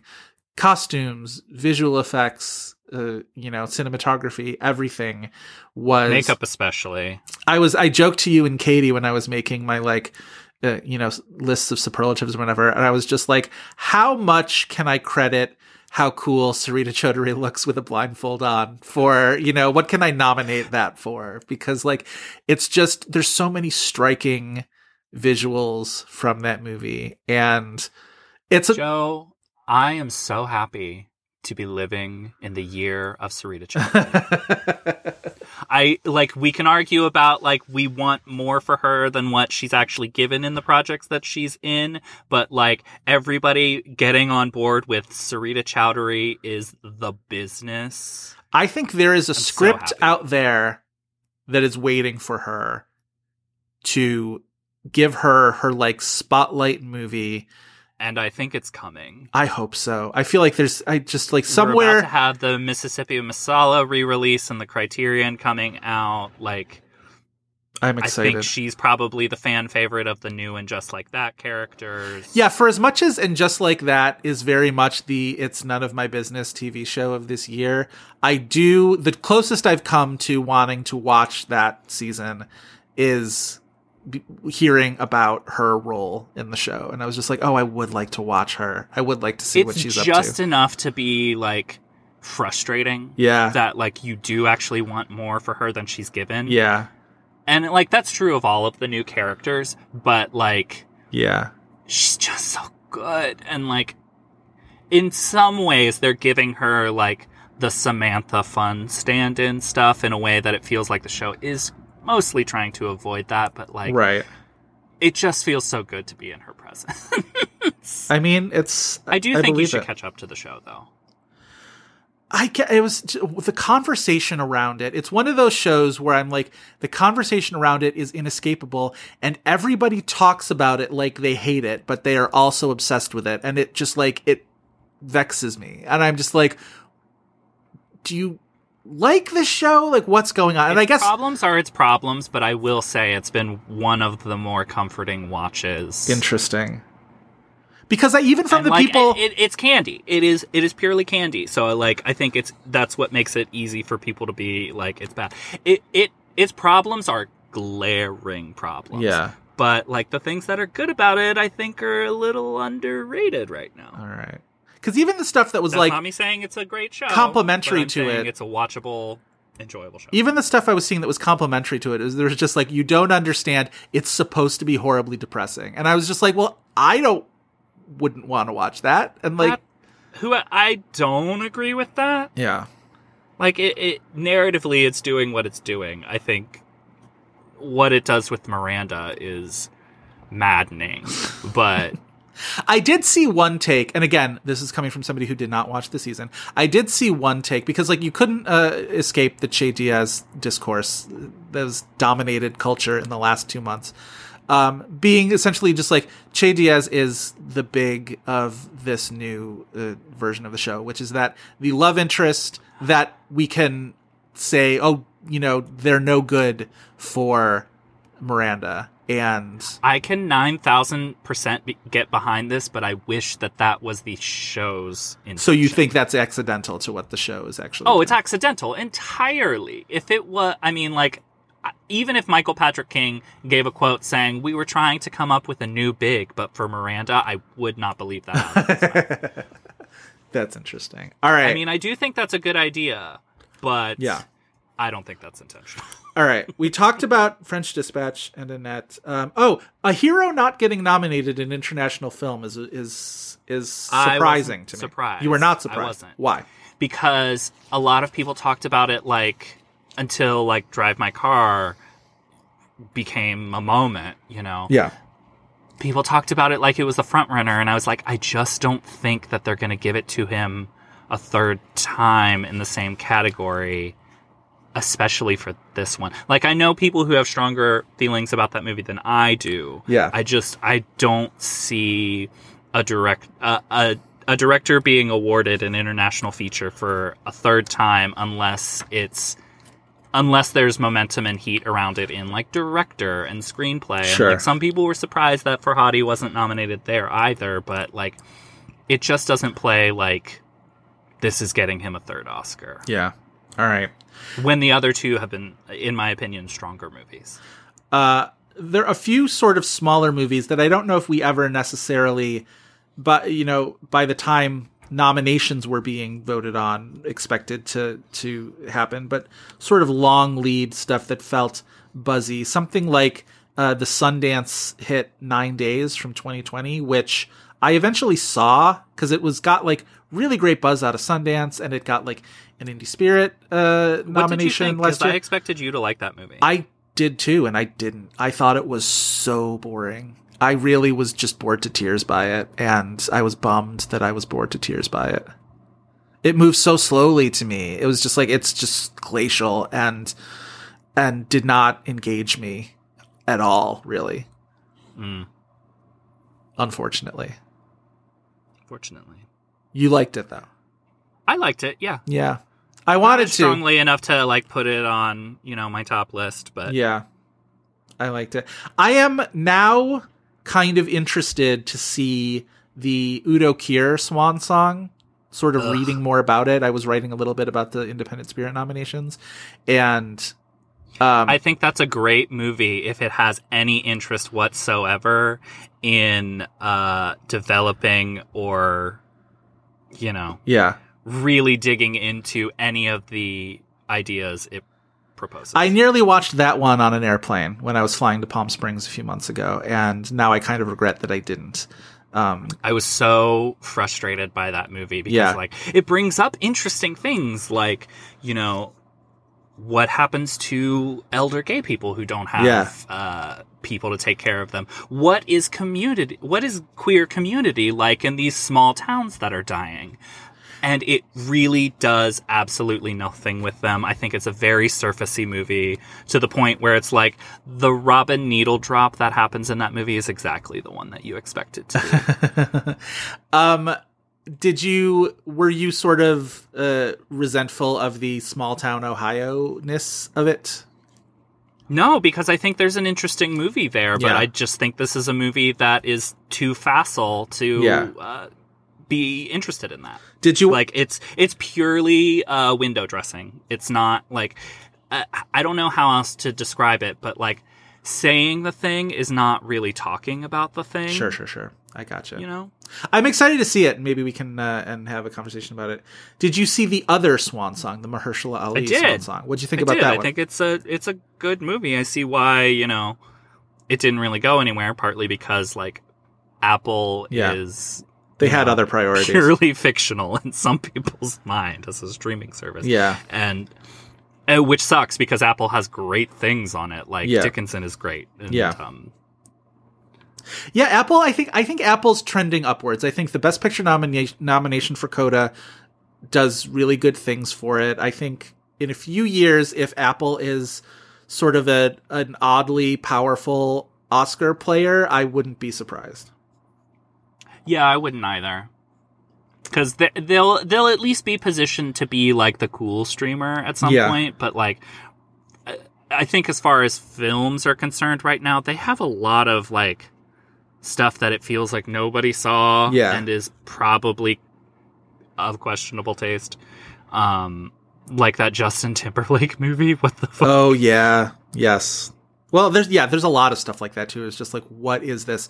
What is this supposed to be? I think that a lot of they're commissioning a lot of stuff. There's a lot of TV shows on there that like they have a lot of exist. money to spend. Yes, yeah, exactly. Well, and a lot of it is cultivating professional relationships where they want to be, in with J.J. Abrams and they want to be in with Spielberg and they want to be in with Hanks and all this sort of stuff. And I mean, they are going to have a big year. They have the Scorsese movie. Yeah. That's why I feel like I think in 5 years we'll be talking about Apple and Oscars a lot differently, which we'll look to this year as probably the kickoff to that. So the Apple Swan song though, like felt so it kind of bummed me out that I was like, well, this is just going to be on Apple and nobody's going to watch it because like it felt like that palate cleanser post Oscars April movie where like you go and you're like, this is fine. And that's all I needed it to be. But like, it feels like I'm watching an adult movie of low stakes and that's great. I will say if you're in terms of Apple and it's not a movie, but if you're looking for something on Apple, if you subscribe to Apple and are looking for things to stream on it, the After Party is so good and so funny and very creative, and I like that show very much. So that's my recommendation. Moving down our list, are you surprised at all that Oscar Isaac's performance in The Card Counter did not even get as far down the road as like Ethan Hawke's in First Reformed did when we talk about like Paul Schrader movies? Obviously, based on the fact, based on the performance alone, if like you watched things in a vacuum and knew nothing about the awards race, or you were in a time capsule or something, 9,000,000%.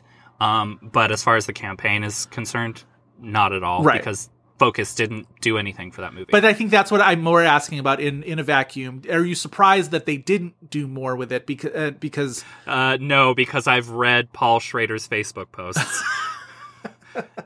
But I think that was true of Paul Schrader with First Reformed too, and like they pushed that one all the way to a screenplay nomination. He's gone a little crazy, even further. Like, to the point where he was like, I think he stopped doing Facebook posts while the movie was like actively being promoted, and then his first post back, he was like, "Yeah, they're letting me use Facebook again, so right, let me say some stuff." And like, I think Oscar Isaac's quite good in that movie, though. I think I like his performance probably a little bit better than I like the movie, but he's really good in it. Yeah, I completely agree. All right. Wait, what is Bruised? You have Bruised on this list, and I genuinely forget. It's the Halle Berry MMA. Yes, the Halle Berry MMA movie. Wow. Okay, so that should have been my choice for have already forgotten it, because I have already forgotten that was a thing, and it was like a week ago. Well, it was Thanksgiving. Yeah, it's not a good movie. Yeah.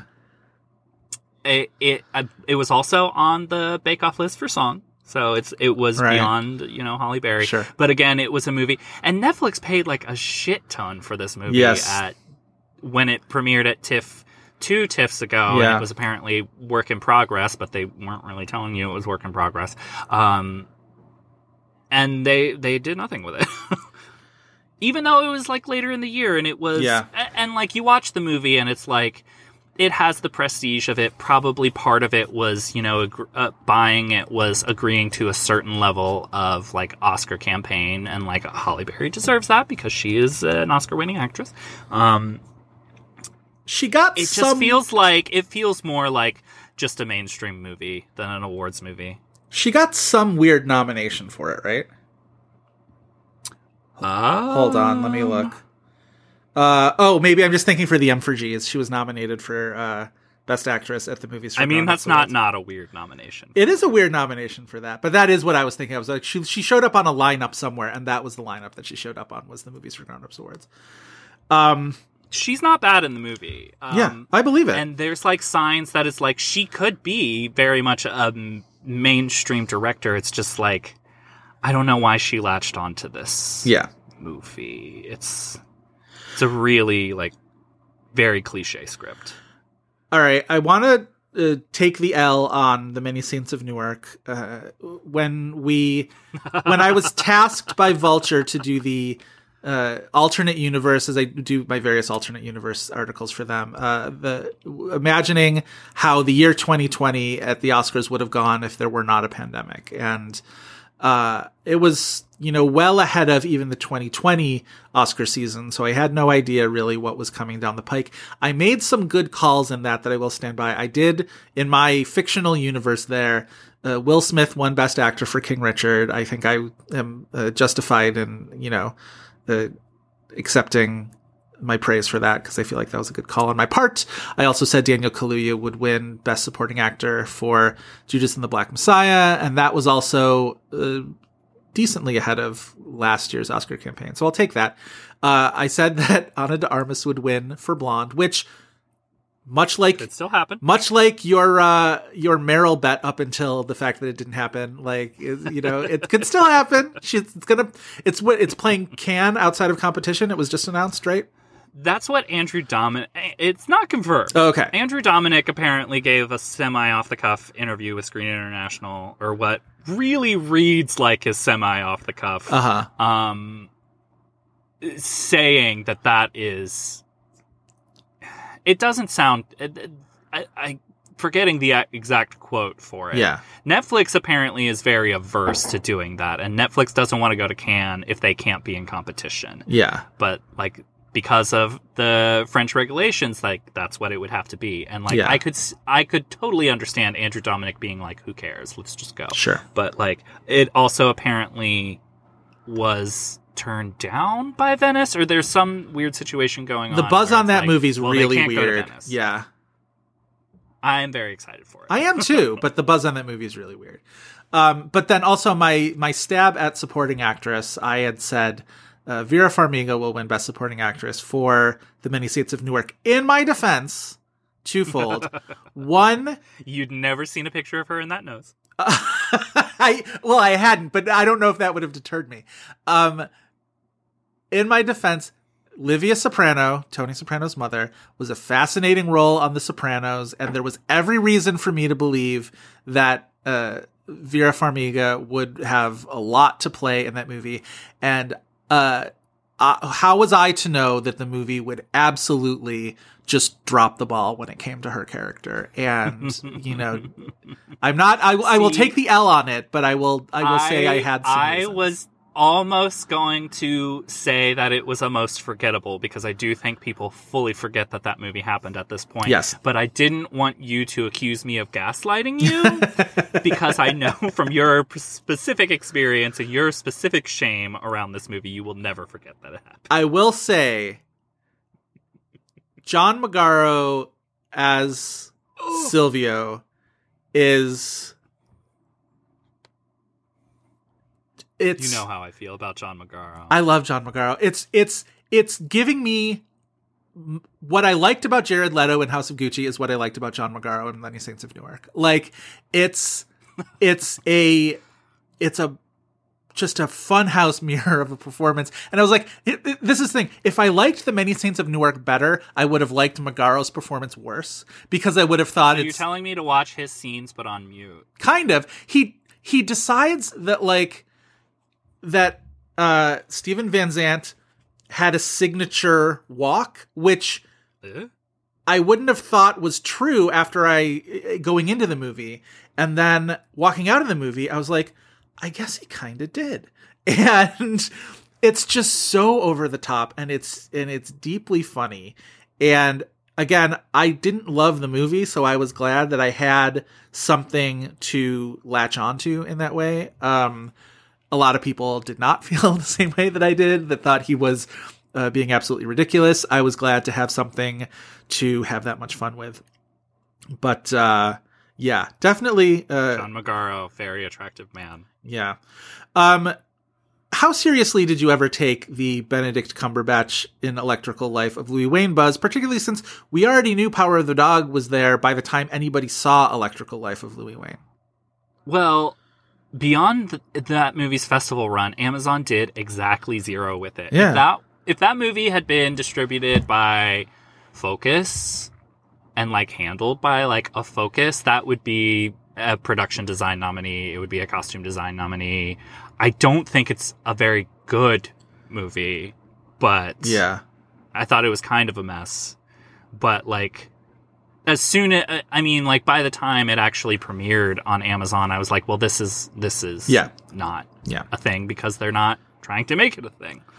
I thought the same about Encounter, the Riz Ahmed, Paranoia, maybe Aliens. We've talked about these movies when we did our TIFF episode, but yeah. One thing, I know neither one of us liked Last Night in Soho very much. I know you... Terrible movie. I think you hated it even more than I did. I am surprised that its costumes were never in play because... I agree. Often you see in craft categories, especially in things like costume and makeup, when the costumes or the makeup are so much part of the narrative in film, like Eyes of Tammy Faye is a big example, right? The makeup, Tammy Faye Baker's makeup in that movie is a plot point in that movie. And so it really sort of shines a light on that particular craft aspect, and I think enhances the case for that nomination. And I think Last Night in Soho, I really would have expected that would have been the same for the costumes, because so much of it, Cruella does the same thing, right? So much of Cruella is about, the costumes, and I think Last Night in Soho is doing something similar, and I'm kind of surprised.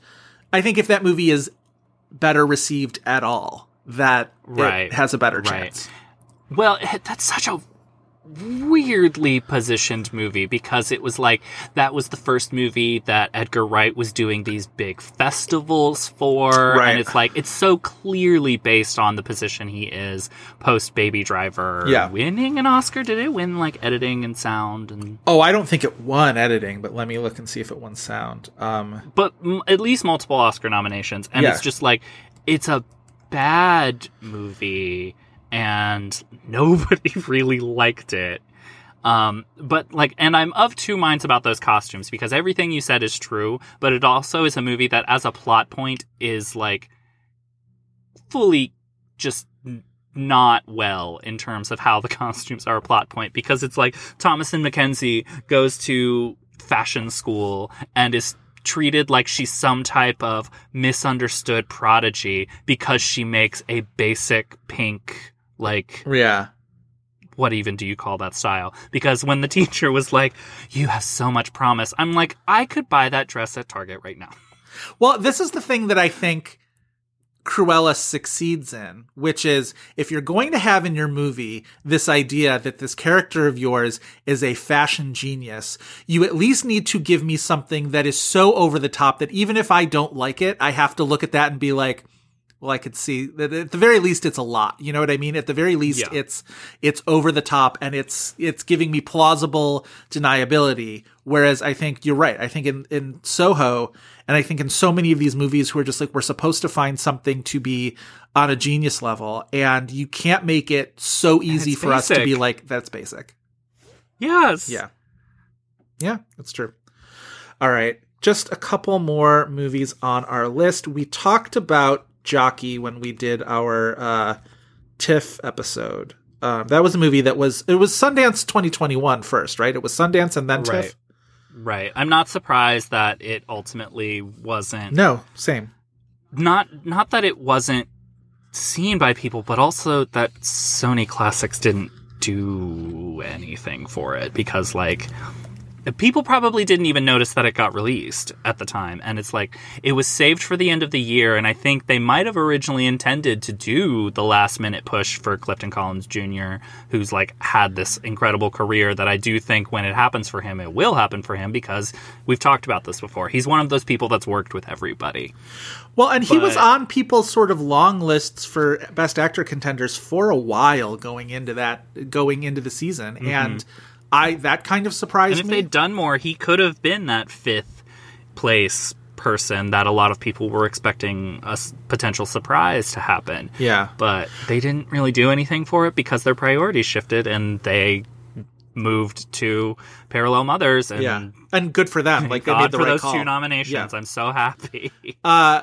He got an Independent Spirit Award nomination for Best Actor, which was good and unsurprising. Good for him. I was a little bummed that if that was going to happen, that Moises Arias did not get a Best Supporting Actor nomination at the Spirits because I thought he was really good in that movie. Maybe even he was the sort of thing that I walked away from that movie being like, oh wow, he's really good. I want to see what he does next after this. Yeah. You talked a little bit about The Tender Bar. I still have yet to see it. And you have no reason to see that that bad movie. So last thing then, we talked, I mean, when I was talking about The Humans, talking about movies that deserve attention in craft categories that aren't going to get it because they're not the big sort of 4-quadrant, hits. Memoria also deserved a sound nomination. And that's another one where, like, in movie, it's about the sound in that movie. So you could see a universe where if this was a more mainstream movie, it might have actually stood a chance in sound, but it was never going to happen, being the movie that it is. I love that movie. I can't wait to see it in a theater whenever that happens in 2027. Yeah, seeing it, I wanted to see it, so I didn't want to have to wait to see it, so I watched it on a screener. And I do now wish I had watched it in a theater because I do feel like I lost something. It was... I mean, when you have the opportunity to see it in a theater again, it's going to probably be years in the future. Right, that's the thing. So I wanted to, like, grab onto it while I had the chance. I think the disappointing thing about that theatrical release, which pissed a lot of people off, and people were calling it elitist and such, yeah. I took the opposite approach, and I felt like it was a way to keep that movie special. But it doesn't actually seem like they are... First of all, it's like, it's this guessing game for people to be like, where is it playing? Because what they've devoted to is we're doing one theatrical run in a city per week. Right. And that's where the movie is available. And it's like, it makes it feel like this kind of special, weird artifact thing that's only happening to you. Right. Which it's like, when you watch the movie, it's like, that's a brilliant way to kind of release this movie. However, it's being done with, like, zero fanfare. Right. Well, it played Chicago and people, like, didn't even know.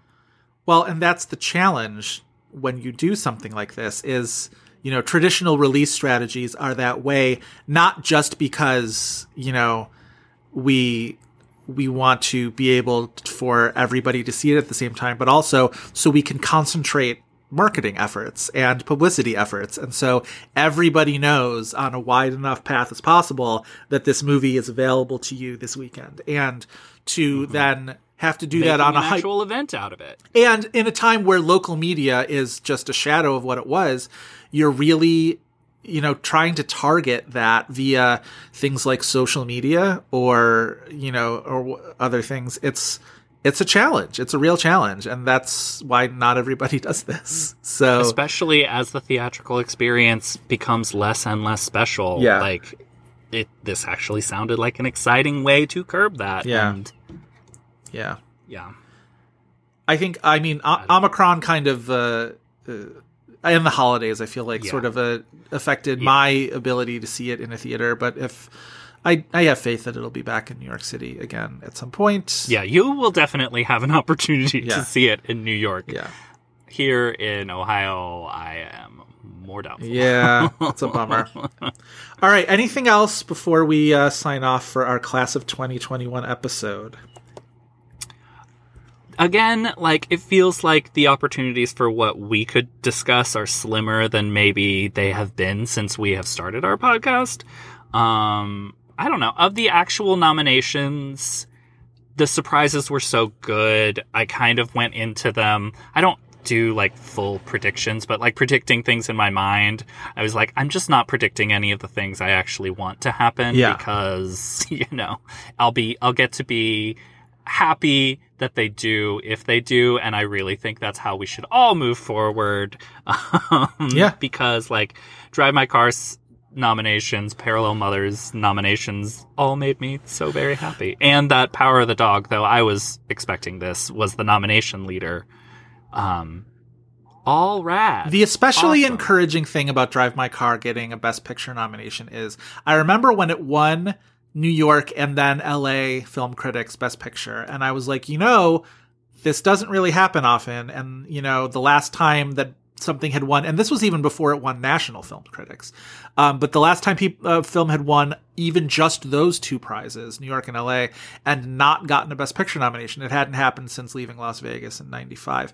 So I was like, this is a big deal. And I remember at the time, all the conversations we were having, and I certainly didn't disagree, they were just like, yeah, but Janice is just way too small and aren't going to be able to campaign it. And it would be kind of unprecedented for something with that little of an Oscar apparatus to be able to make it work. The thing that I think actually changed this is the Academy screening platform, because they even had Spider-Man on their screening platform. And maybe that's something that we're really underestimating. Because you're right, as an they equalizer, didn't really have much campaign because they couldn't. They just don't have the like you said, apparatus for it, and nor do they usually try.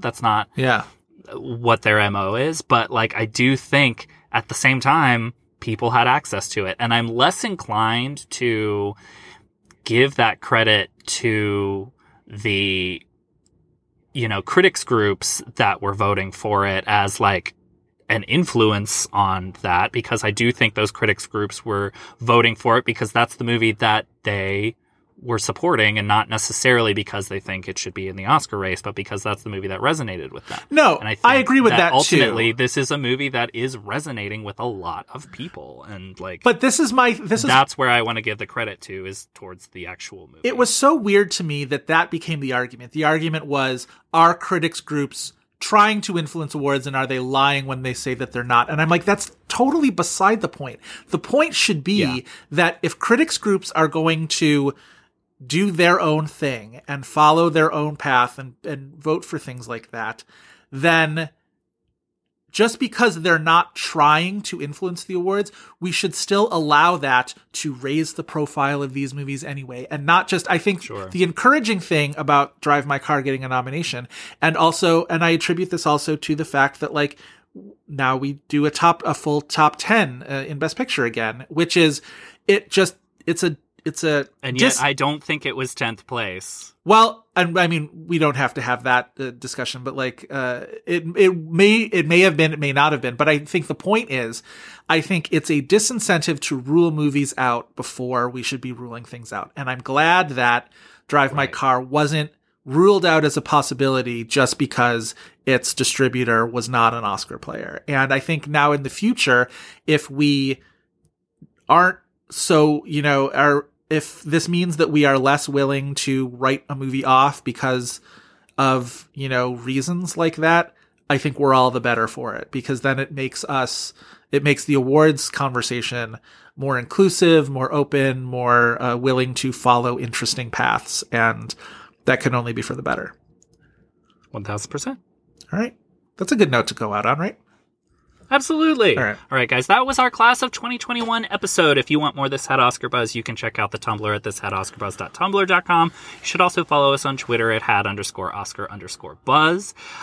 Joe, toot toot beep beep, where can listeners find you and your work and drive that car? Is this your way of saying that I'm a bad girl? Toot toot beep beep? Because you're absolutely right. Listeners... I'm not talking about the sad girl. No, it's true. Listeners can find me on Twitter and Letterboxd, Joe Reid, Reid spelled R-E-I-D. And if you want to find me talking about this bad girl on Twitter or Letterboxd, you can find me at Chris V. Feil. That's F-E-I-L. We'd like to thank Kyle Cummings for his fantastic artwork and Dave Gonzalez and Gavin Mevius for their technical guidance. Please remember to rate, like, and review us on Spotify, Apple Podcasts, Google Play, Stitcher, wherever else you get your podcasts. We are getting close to 1,000 Apple Podcast reviews, so... leave us a 5-star review in particular, because it'll help us with that Apple Podcast visibility. And you can tell us you haven't been a Gucci all your life. You've been a Gary all your life. That's all for this week, but we hope you'll be back next week for more buzz.